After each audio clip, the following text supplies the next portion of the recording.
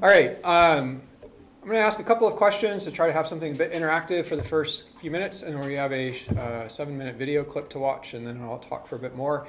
I'm used to leading discussion classes here at Pepperdine. I'm a professor here in our religion and philosophy department. I teach theology and ethics, but I teach by discussion, not by lecture.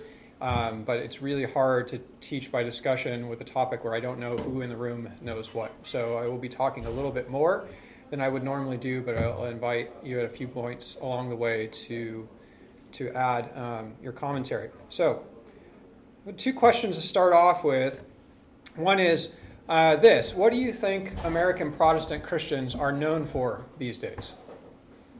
Just what's the first things that come to your mind that we as American Protestants are known for, either here in the States or around the world? Fighting abortion.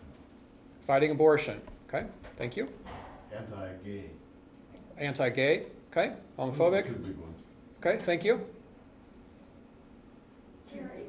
I'm sorry? Charity. Charity. Okay, thank you. Denominationalism. Denominationalism. All right. Lots of us, right? Lots of different churches. Conservatism of some sort. Okay, thank you.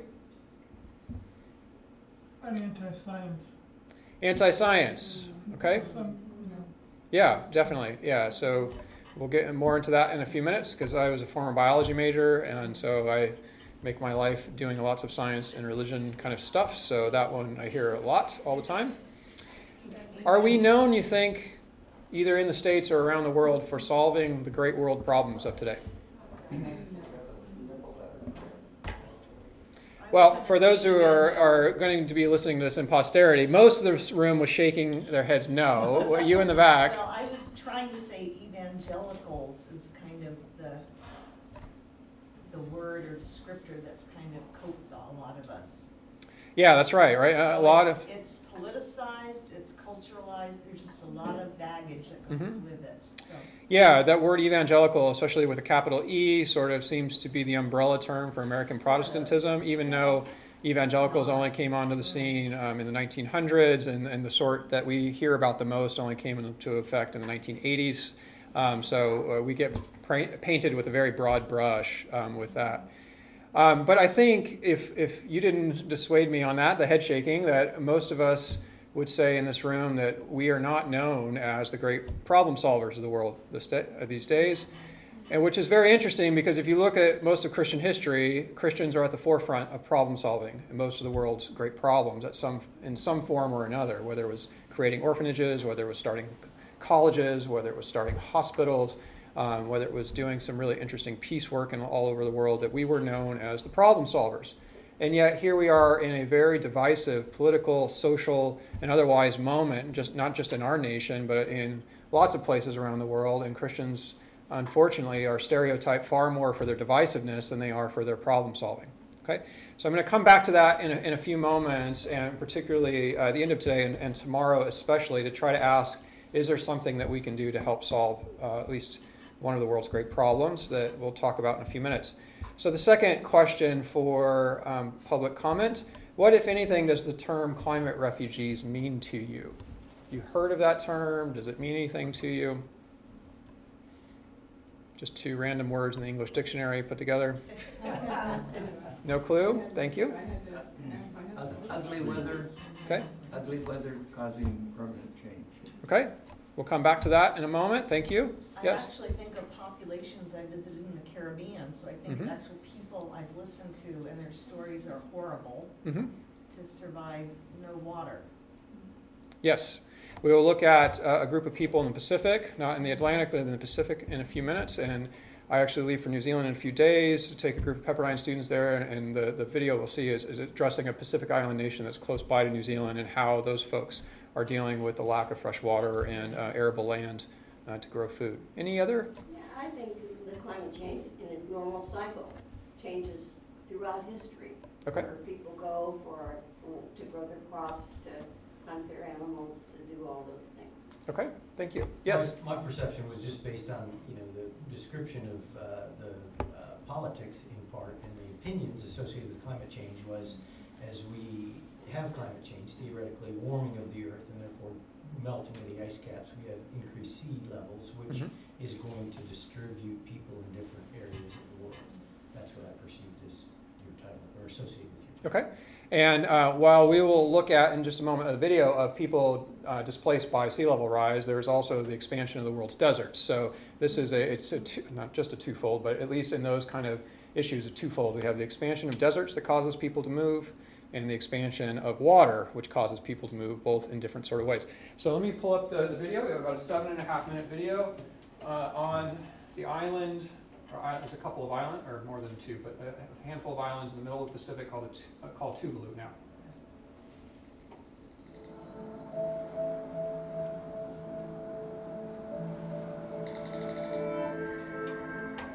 Half a world away and surrounded by the Pacific Ocean are 33 picturesque islands which make up the Republic of Kiribati, or Kiribati, as locals say. I'm sorry, Tuvalu is next door. That's the wrong video. Sorry, On the brink. thinking about the video for my class.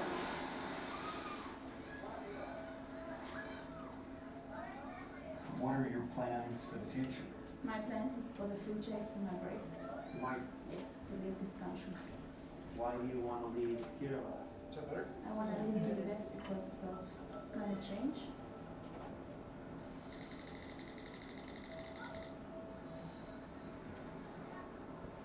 Entrali Karibwa has 2 kids, 8 and 9 years old, but cannot imagine a future for them here. I have no choice, no other choice. If tsunami coming or high tides affecting our water, how can we survive for the future?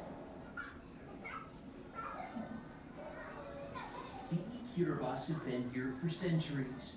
100,000 residents who occupy stretches of land as narrow as a basketball court. So narrow that waves from one side can roll straight on through to the other. Half of Kiribati's population is under the age of 25, and some scenarios show that within their lifetimes their home islands could become uninhabitable, engulfed by the rising ocean. It seems like paradise. It is a paradise, but it is a paradise that we are losing. The beachfront. Helenise Alofa co-founded the first climate change NGO in the country. The most disastrous thing in Kiribati right now is the rising of the sea. If you look around you now, you see sea walls. The tide just keep on coming and taking away our lands. The seawalls back here didn't seem to work. They don't work. It is continuing to be destroyed. The seawall is broken. There was a seawall here, Yes, and now it's just flooded with water. yes, flooded with water. Where was your home? My home, right in the middle of the water. Your home was there? Yes, Just been washed away? yes, washed away. So you would have been walking through people's homes right now? Yes, yes. Who do you blame? I know they're going to hate me. It's okay. America, United States. The United States is responsible for over a quarter of the world's carbon emissions to date. In recent years, a warming planet and melting glaciers have resulted in rising seas and an increase in extreme weather events, like this king tide in the capital of Kiribati back in 2015. And that's not just Kiribati, that's worldwide. 40% of the world's population lives within 60 miles of the coast. 145 million live less than 3 feet above sea level. This is Miami last month, and New Orleans just 2 weeks ago. By the end of this century, worst case projections have parts of those cities, along with parts of Boston and Manhattan, underwater. But these places all have higher ground to relocate to. Those on Kiribati have nowhere to run. Scientist and climate expert Ben Strauss models projections of sea level rise. Sea level rise raises the launch pad for coastal floods. It makes every coastal flood deeper and more damaging. Today, sea level is rising 50% faster than it was 20 years ago, and that's a real cause for alarm.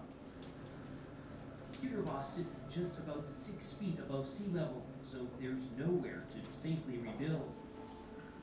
This was a house here? Yeah, this is a house before. Water just The came water and is destroyed this house. The wind with the strong wind and destroy the house. Kabua John has seen his neighbors on a remote island of Kiribati displaced because of extreme tides. This fisherman here who's working on his net used to be here. Yeah. He hasn't like repaired his house because it's no. Salt water inundated this village, contaminating the groundwater and killing the crops in this field. 10 families have already left. Only Maria Takei's family remains. It's interesting that she has probably one of the lowest carbon footprints in the world, but she's the one feeling climate change. Yeah, we have to move to maybe another countries that they have mountains,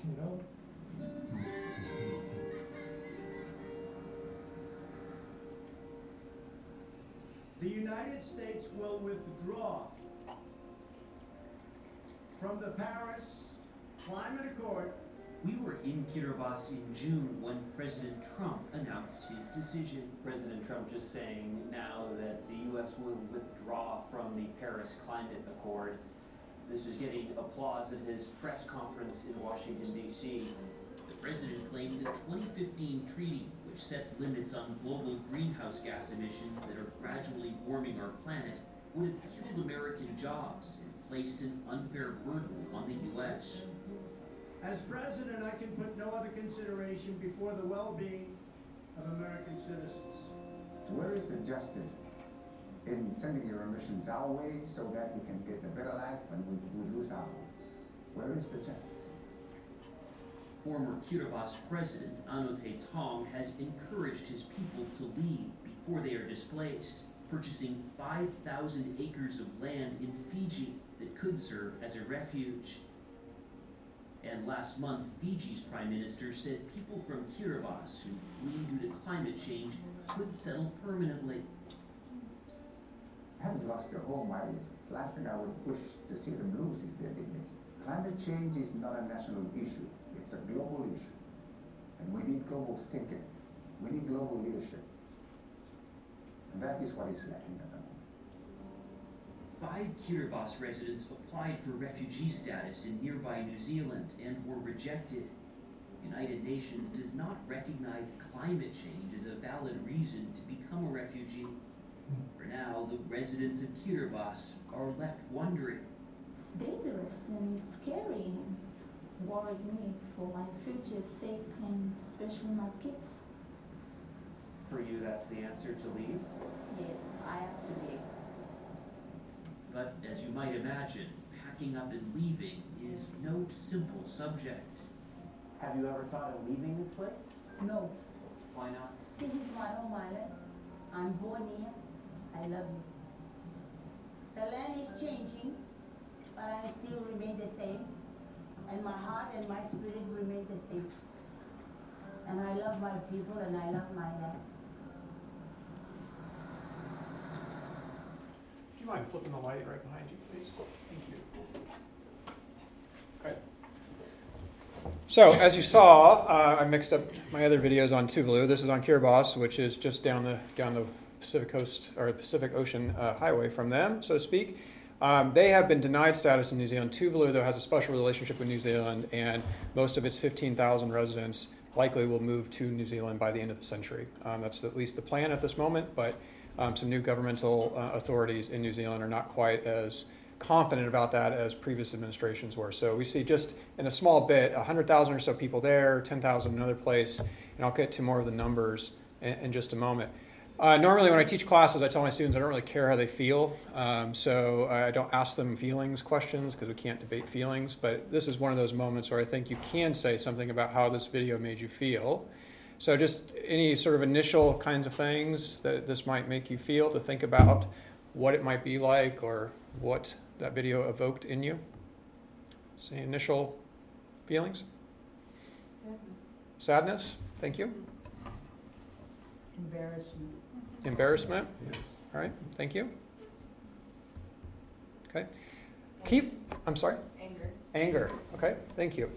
I don't have time to go into all of those, but those all seem very valid feelings. And the question for us is, how do we turn feelings into creative solutions, right? How do we move from a place of guilt, perhaps, which many of my students will say they feel guilty. And I remind them, psychology tells us guilt is a very good short-term motivator. It's not a very good long-term motivator. So we need to find creative ways to deal with our long-term behavior. And hopefully our faith is one of those things that would help us move more creatively in a long-term direction. So one of the goals of our 2 days together is to consider how our Christian witness should or does intersect with this particular great problem of the world. Climate change, I would argue, and I do in the book, if you'd like to buy after the class, is the greatest problem facing human civilization today. This is one effect of that. Put another way, how will future generations judge us for our action in either mitigating this problem or exacerbating it? I think that's a very interesting question to start thinking about, is how will future generations of Christians or others say what we were doing was right, wrong, or indifferent? And at some level, we like to think indifference is a sort of valid option, but indifference means just a continuation of the status quo, which is putting people underwater and expanding deserts and sending people around the world to flee. So before getting to that bigger question, there are 5 things that I'm just going to take as sort of given items due to our time constraint today. Each of these 5 things could be a lecture on their own, and I have lectured on them on my own, but let me just say 5 things quickly and then turn to some biblical characters that I think might help us to frame this question a little bit more carefully. So number 1, climate change is happening and is primarily caused by humans burning fossil fuels for electricity, cutting the rainforests and other forests of the world, eating a meat and dairy-rich diet, to name just a few things.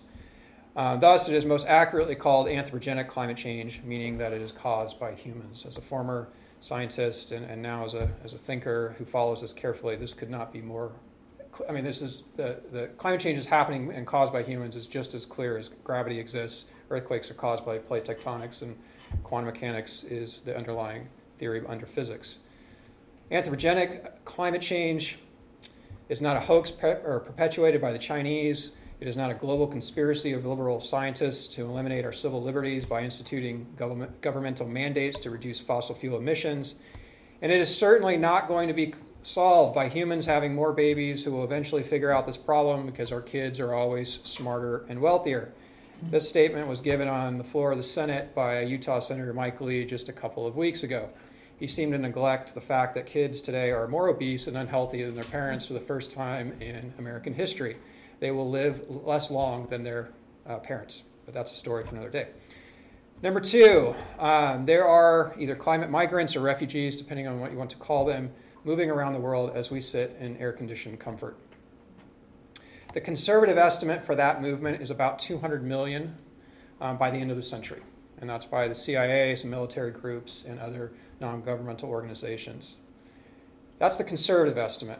The upper end estimate is actually 10 times that, is closer to 2 billion people.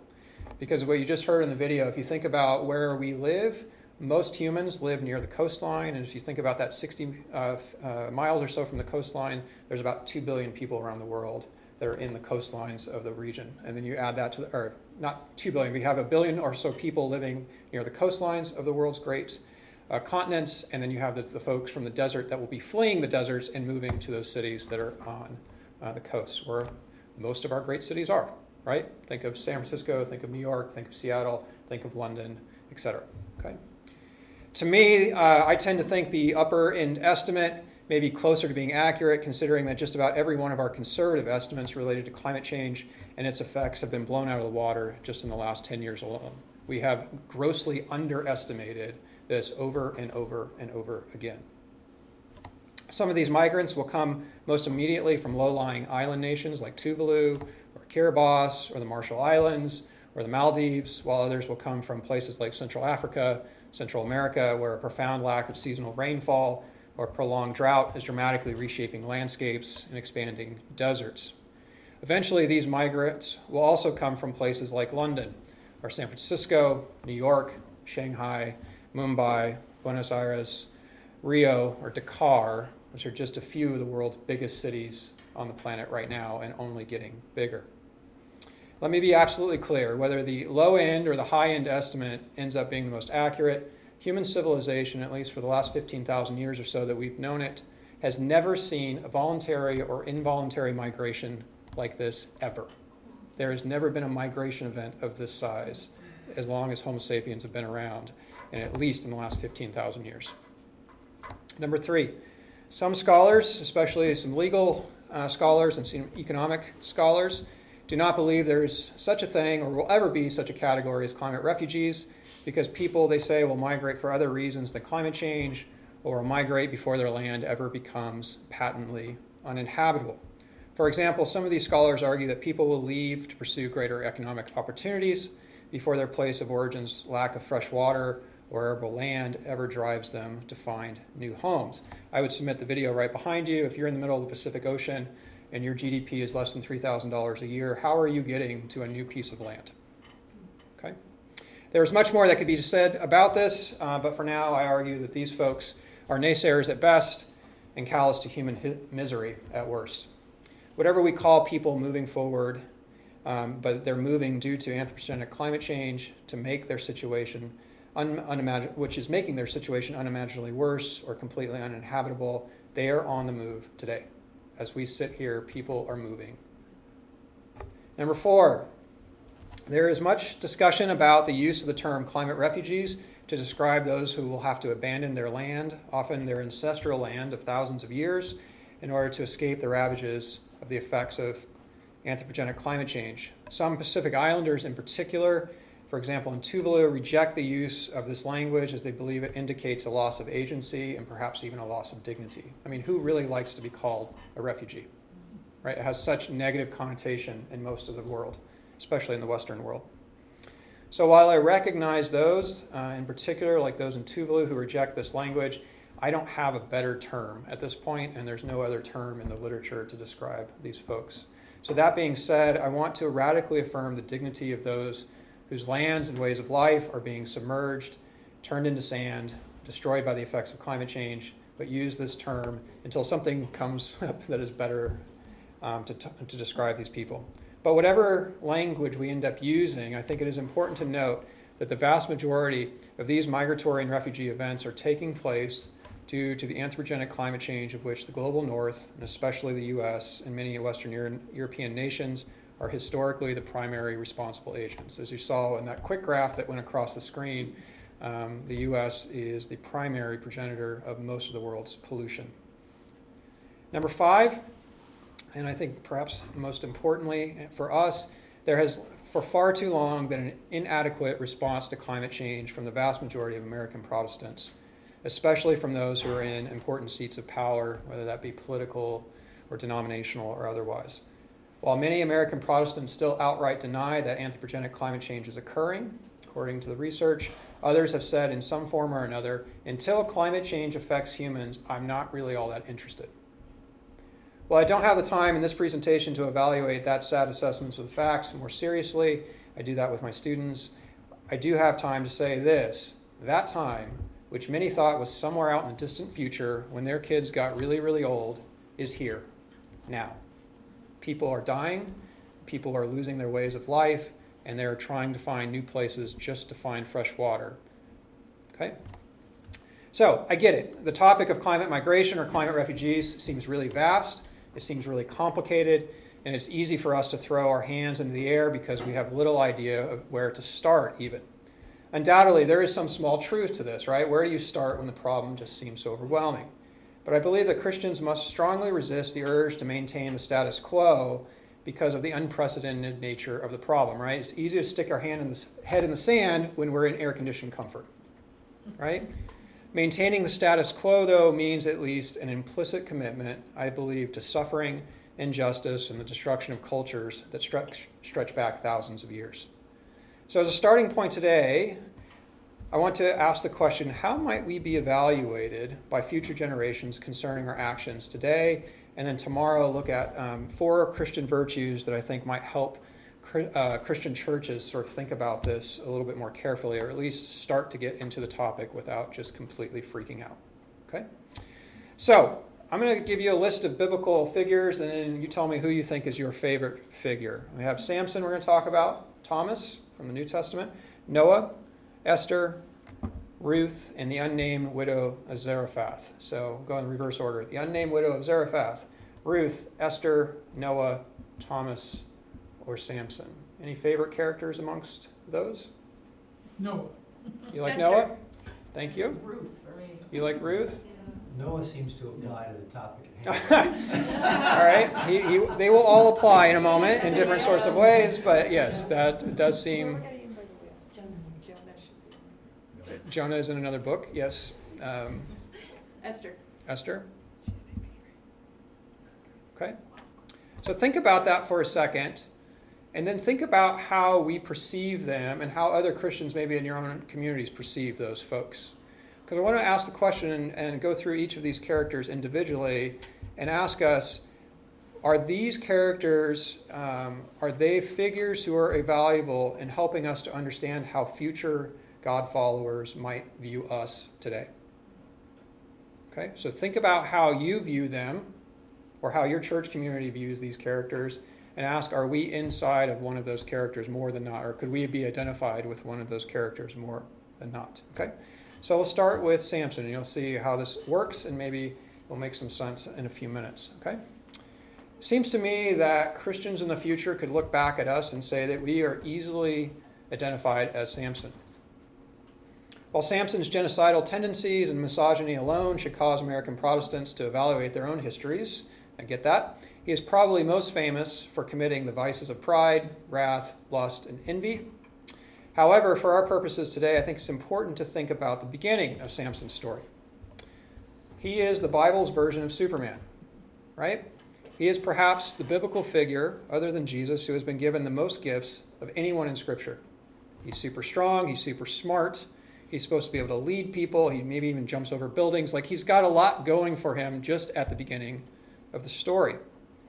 So while his story is certainly one of genocide, which we often don't talk about in our churches, we talk about the redemption part, and then we don't talk about the second act of violence, right? We have this kind of interesting arc in that story of genocide, redemption, and then more violence. I think it is also a cautionary tale of someone who significantly squandered all of the power and wisdom with which God considerably blessed him. He is given everything and doesn't do hardly anything with it. And what he does with it is for his own selfish gain. And what he does with it is also genocidal and violent. And yet we don't seem to dwell on that, right? I wonder if this is how late 20th and now 21st century American Protestants will be judged by generations at the end of the century. Those who are being born now, who will get older and look at us and say, what kind of ridiculous things were you doing or not doing? We are presently the most forewarned and simultaneously the most forearmed generation of human beings to ever exist to mitigate climate change. But to this point, we have willfully put our heads in the sand about this definitive issue of human civilization. I was at an event in September with some of the world leaders on technology and world governments. We have more technology to solve climate change than we've ever had in human history, but most of the world's governments would just prefer to pretend like the problem's not happening. The nations of Kiribati and others cannot wait for us to do these things. And as the woman in the back mentioned, in the Caribbean sort of situation there, you have lots of very interesting energy development projects going on in places that have very little money, and yet we in America sit back and say, no, we're not going to do this. I just want us to think about that for a second. Will we be the Samsons of the future when we say we have been more forewarned and we have more power than anyone else, and yet we have done nothing? And it is causing, even in that nothingness, it is causing violence and destruction and perhaps even cultural genocide. Okay? So that's option number one. Option number two, Christians could easily be known as the Apostle Thomas, usually known by his unfair, I think, moniker, the Doubting Thomas. As a former scientist, Thomas is our patron saint in many ways. Like Thomas, far too many American Protestants have been resistant to accept the evidence of climate change that has been publicly available and in many cases visible over at least the last 50 years, even though the theory of climate change goes back to the 1700s. It is so often that I hear Christians bash Thomas because of Jesus' subsequent response, which many Christians have taken to believe that they are somehow more pious than Thomas because they believe in the resurrected Jesus without seeing him. However, in our prideful retort, we neglect one significant fact. Thomas actually came to believe that Jesus indeed had risen. Unfortunately, unlike Thomas, far too few American Protestants, according to the research, show any evidence at all that they believe what's going on right in front of their faces as the sea levels rise, the deserts expand, and insects go to extinction, and birds go to extinction, and the rest of the creation seems to be groaning. Unlike Thomas, we have plenty of evidence, but little movement towards belief. Perhaps this is how we're going to be viewed by our kids and our grandkids and our great-grandkids, the generation that doubted even though the evidence was right in front of them. Third option, could Christians eventually come to be known as Noah? A few of us actually probably are known as Noahs in our communities. We have been crying from the mountaintops that there's something wrong and perhaps we should listen. But I'm skeptical about whether more will end up joining before it's too late. Noah and the story of the ark could have tremendous impact on our situation if only we were to listen closely to the story. I think there are at least 4 significant lessons that we could be teaching and learning today. Number 1, Noah should be commended as virtuous because he listened to God before it was too late to act. We often like to highlight the part that he built an ark, but the story is about changing your behavior. It is not about building a piece of technology. Scientists have known about climate change for more than 100 years. The fossil fuel industry has been lying about the impact of the effect of climate change for more than 50. We have really good evidence of that in CEO documents and stockholder meetings 50 years ago. Developed world nations, including the U.S., have known about and done nothing for at least 40 years. And the vast majority of American Protestants have been ignoring the visible signs of a changing planet for at least the last 30. Number 2, we should not believe that Noah was deemed righteous because he built the ark. Remember, he's that herald of righteousness that is talked about in the letter to the Hebrew church. But perhaps because he was willing to change his behavior radically in order to avoid impending disaster, perhaps that's why he's a herald of righteousness. At this point, it seems unclear if we were willing to follow his example. Are we willing to drop all we're doing and listen to God? That's the challenge of all humanity, but particularly now as we think about impending disaster and how do we continue to do the same thing as we've done, or do we think there's something different to pursue? Number 3, Noah is deemed righteous because he sacrificed much. Think about what he does in the story, right? He drops everything he's doing to build an ark. He sacrifices comfort to live in that ark. He sacrifices not only for humans, but just as importantly, he sacrifices for non-human creatures. We often look at Noah and his family and forget that is a very small part of that story. There are lots of animals that are far more, the biodiversity is far more rich in that story than we like to admit. And number 4, I think the final critical lesson of this story, for us at least today, is that it is clear that God permits humans to pay for the consequences of their sin, which in that story was wickedness and violence. It is unclear to me why so many American Protestant churches say if climate change really does exist, then God will swoop in and save the day because God would just not let the planet suffer such destruction that our best scientific modeling shows. This happens all the time. I hear it from churches all the time. I hear it from my students all the time. But this sort of mindset, folks, is just not biblical. We have it in this story alone. You're violent, you're wicked, God hits the reset button. That's how bad human sin is. Okay? So, could we be known as Esther? To me, the book of Esther is fraught with many challenges for modern readers, right? How many of the events of the story are actually based in history? That's a real challenge for modern historians. Why is a book with no mention of Yahweh or God in the biblical canon anyway? It's the only Bible book of that sort. Why do we rush over the misogyny and sexual violence towards women in our attempt to valorize Esther? While those are all important questions, they are not the ones that we'll look at for a moment today. Instead, there are at least 2 lessons that I believe are worth considering from this story for our problem. And first is this. Esther is obviously not happy with her present situation, as she likely had little, if any, agency as a woman during that time period to be where she was at. It's not like she just signed up one day and said, I'd like to be objectified and then sexually assaulted by the king. Sign me up. Okay? However, she accepts reality for what it is during that time period and fights it and faces it bravely and creatively. with the very limited options of a woman during that time period. Similarly, many of us, I think, in this room probably have had very little to do with the historical, economic, and political decisions that have caused so much pollution and gotten us to this place that we are at today. But we are here regardless of whether we are the cause primarily of it or not. And unfortunately, I think far too few American Protestants accept reality for what it really is.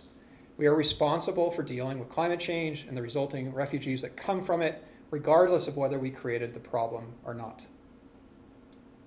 Second, perhaps the oft-quoted reply from Mordecai that he sends to Esther should be more evocative during our time period than we care to admit.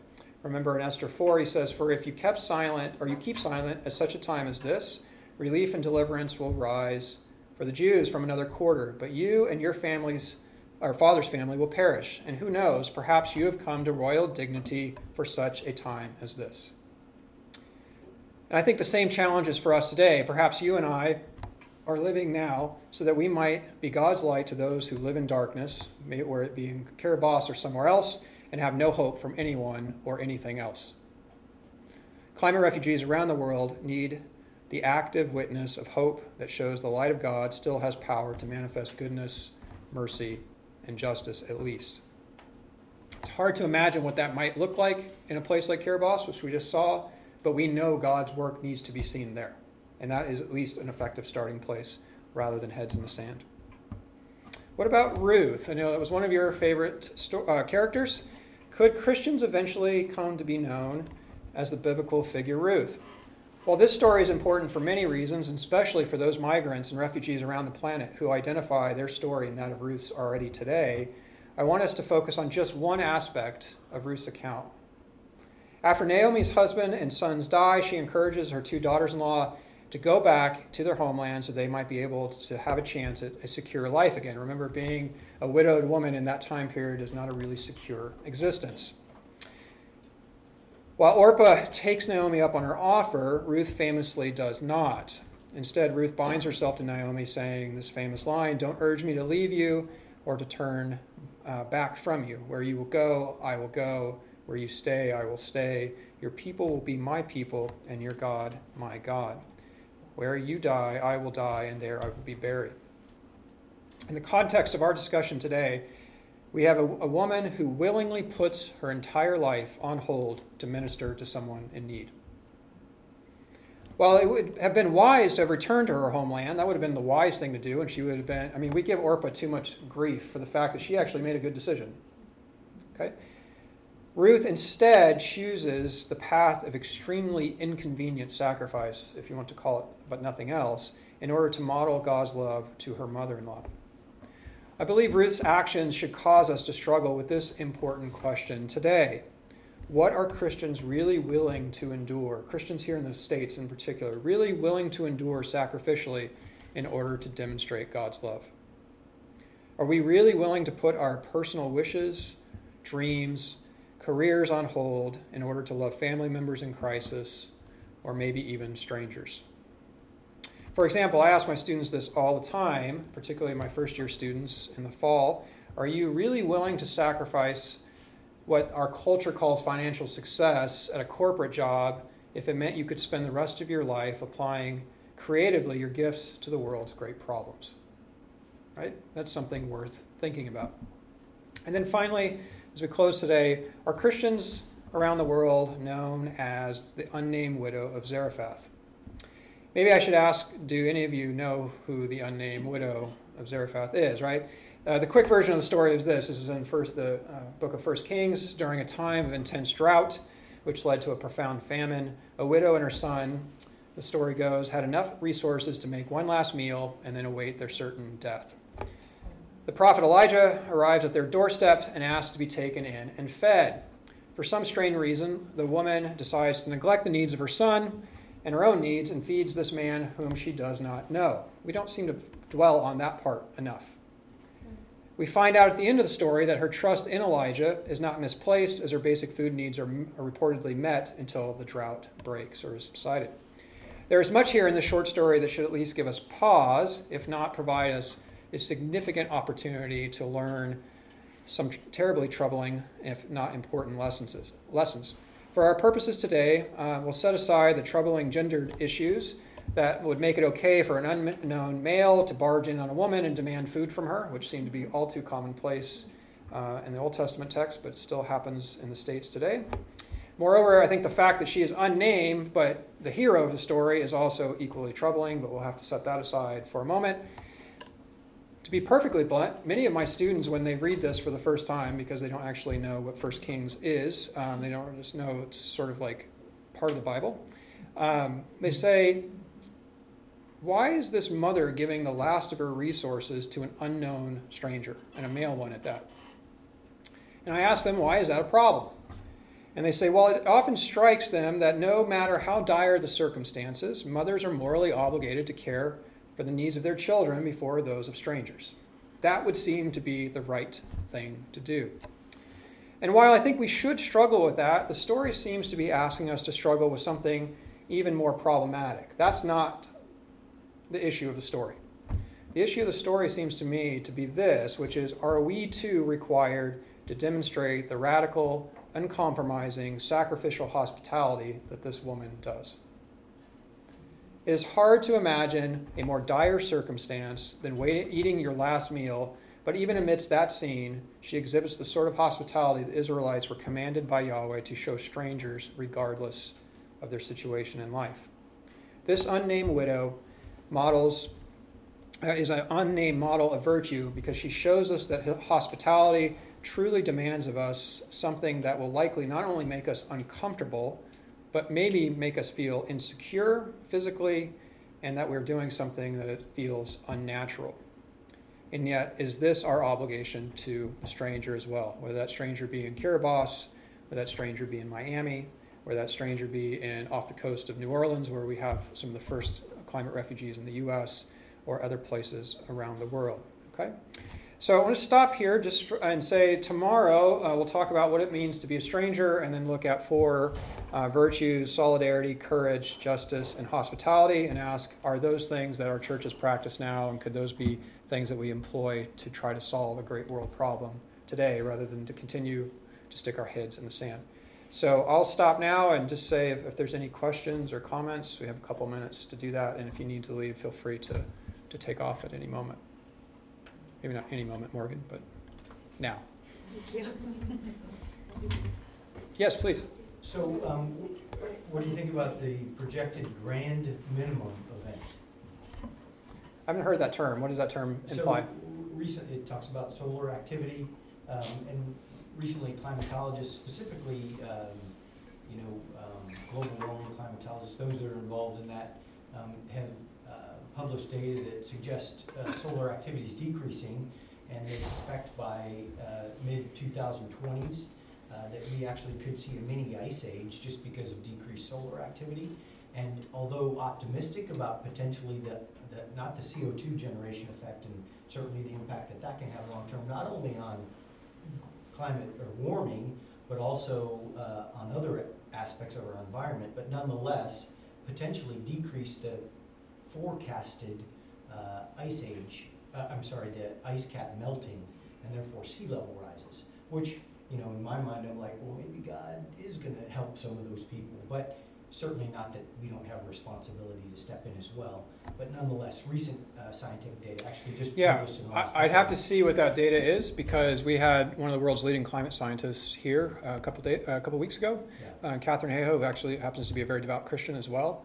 And her point during that talk was that even if solar activity were to decrease, which is not clear that it is, there is enough pollution in the atmosphere to continue to warm the planet, and in fact doing that, and it has been doing that for at least the last 300 years. And so I just have to see that and run that by her, who's a pal of mine, and some other science folks for that. In your thoughts on that, for sure. Because what we do know is Antarctica, for example, we've had a big chunk come off that, and there's a chunk about the size of the city of New York that we're waiting to just come off. And that event alone would cause a massive amount of sea level rise over the next couple of decades. And Greenland is now melting faster, and Greenland alone melting would cause New York to be underwater. So we have some massive melting events, regardless of whether solar activity would happen. So some of the climatologists are saying if you do have that grand minimum event, that potentially could slow it, to a point that maybe our actions, although we need them right away, maybe we could implement them in such a manner that we get, because some people are forecasting, even if we make massive changes, we're already out of control to a point that we may not be able to. Well, I mean, it seems like the conservative, this is I know a little bit past the topic here, but the most conservative scientists are saying we're committed to at least a 3-foot sea level rise by the end of the century.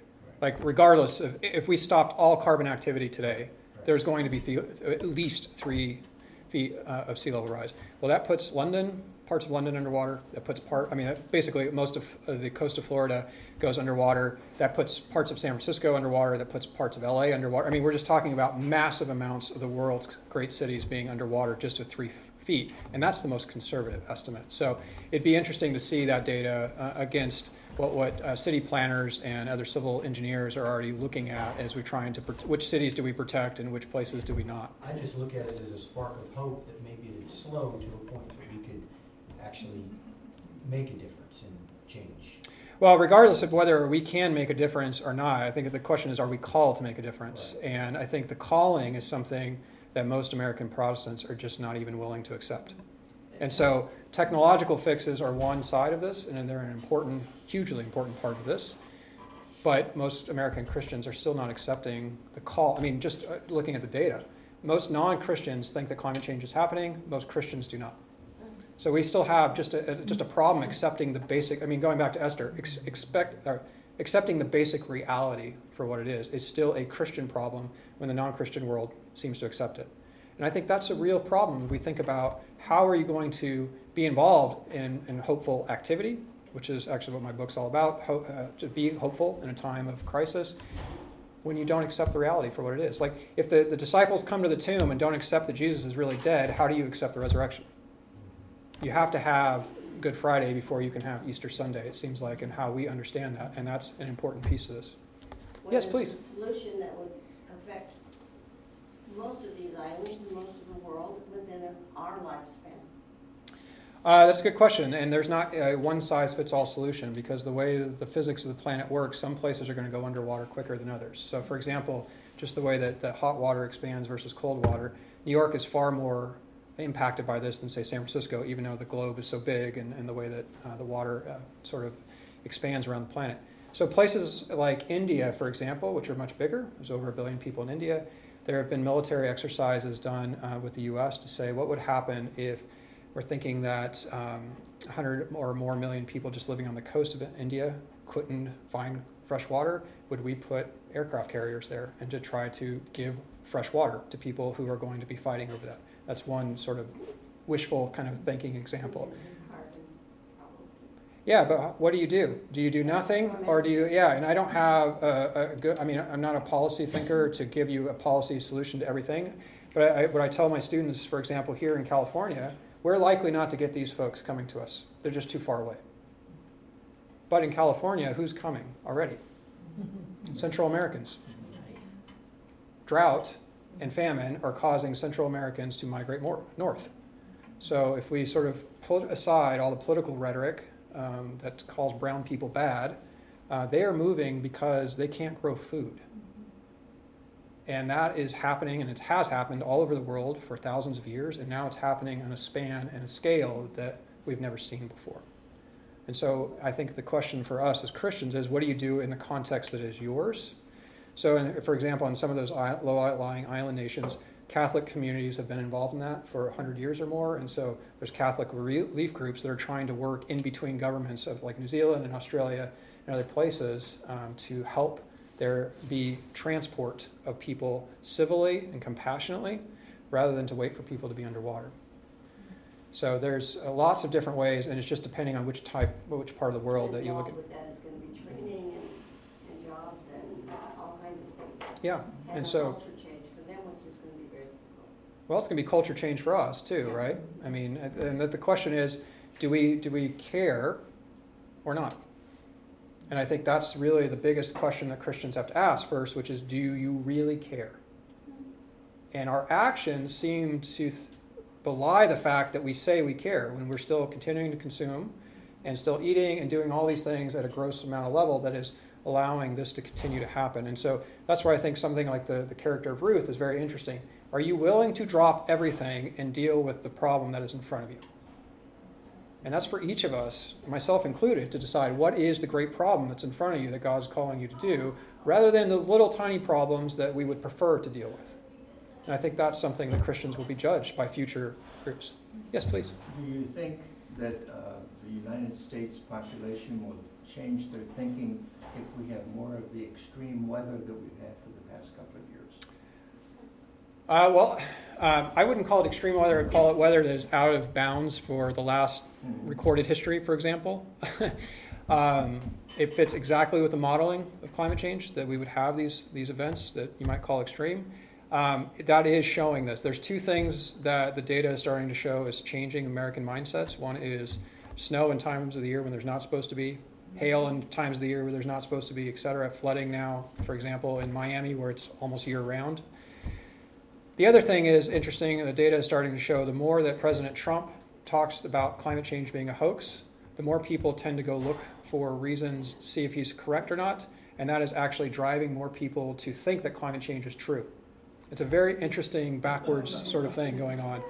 And sociologists are not really sure what the cause is, but it seems to be the correlation right now. So the more he tweets that this is a hoax, and the more that he tweets that this is a problem and that American jobs are being taken, the more Americans seem to be looking it up and finding that it is not actually the case. For example, the wind energy market, the wind energy industry, is the largest growing industry in the US right now. And solar is like number 3 or number 4 in that. So you have this kind of interesting paradox that he did not expect just on that alone. Yes, please. Speaking as a millennial, where climate change has been a constant form of education, especially growing up in places like Seattle, Washington, and more green areas, is the individual's carbon footprint decline helping in any sense? Like, for instance, I feel really embarrassed to have this cup. Right. I typically have my to-go mug. And, you know, I have a water bottle. I refuse to buy plastic. And so I care a lot about my carbon footprint. Like, is that, even if I were to encourage one other person, is that going to help in any way? Yeah, it's going to make a difference. Yes, it does, but not in the way that's going to solve the problem overnight, right? Like, so I have for those of you on tape, I have a reusable water bottle, right? And so have most human beings until 1950s, right? I mean, human civilization was built on reusable water bottles, whether they were made out of leather or animal skin or something else or glass. It's only been in the last few decades, particularly since the 1950s and the invention of plastic, that we decided, no, we are just far too sophisticated and we'd rather leave behind plastic that will last for at least 500 to 1,000 years and is the longest physical legacy that any of us in this room will leave behind to our kids, okay? So is the individual, yes, of course it's important. Is it going to solve the problem? No. And I think that's an important thing, because millennials and post-millennials or centennials or iGens, whatever the next generation is to be called, think that if it doesn't solve the problem, then why engage at all? Exactly. Yeah. Okay? And so here's the quick example I'll give you, and I know some of you need to leave, so don't feel obliged to stay. What I talk about in the book is what I call the Amish dilemma. The Amish are very interesting folks, and for those of you who don't remember, in Pennsylvania, about, I'm going to get the date wrong, like 5 to 10 years ago, there was a massive school shooting, and then the killer killed himself. And the Amish made a very interesting response that made headline national news for a while. They showed up at his funeral. They brought food to the mother and the surviving children. They diverted all of the medical money that was sent to them to the family of the shooter's wife. And they didn't grant a lot of interviews, as you might imagine, but so some people that were close to the Amish said, why are you doing this? And they said, we get a lot of grief for not using electricity and wearing these funny clothes and doing all these other things. But we don't do them because they're funny. We do them in order to discipline ourselves. Because if we discipline ourselves in the small things, then we'll be able to discipline ourselves and act like God's servants in big moments. And so if we can't discipline ourselves to, in their case, not use electricity or wear certain clothes, then how are we to show Christ's love in a moment of crisis, like a school shooting? And that, of course, didn't make a lot of sense to anyone that's not Christian. And it terrified some of us, I think, who are Christian, that said, oh my God, do I have to start actually acting this way? Because what we found is that we like to believe, and so I tell students all the time, I talk about it in the book, we like to believe that in the big moments of our life, we'll really come and be the people that we're supposed to be, as if we don't need any training on that, on the small stuff.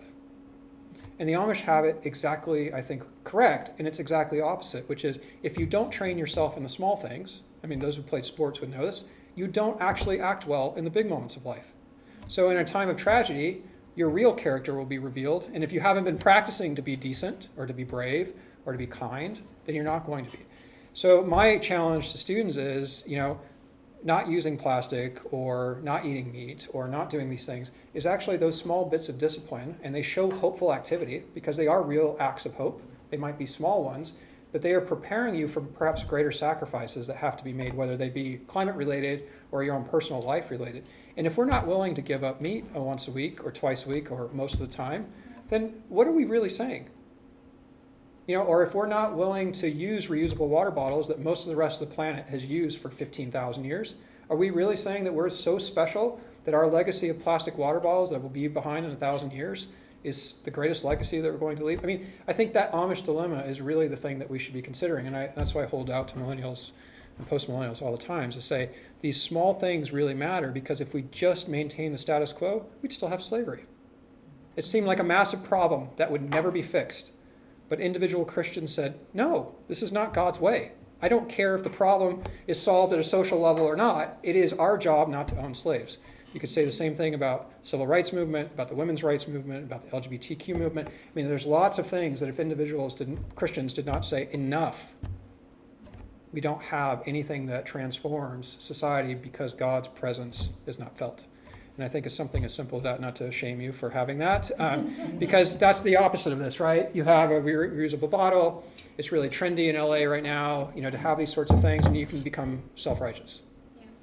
So that's sort of the balancing act, right? Is not to become self-righteous, but to be hopeful. And that's something we all have to work on. We all become self-righteous very easily when we're sitting in air-conditioned comfort, and we're not thinking about folks halfway around the world that are trying to grow food because their land no longer gives food because of our emissions. So I think that's a little bit of that might be helpful. Okay. I know some of you have to be places. I'll stay around for a few minutes, but thank you very much for being here. I'd love to see you tomorrow, same time.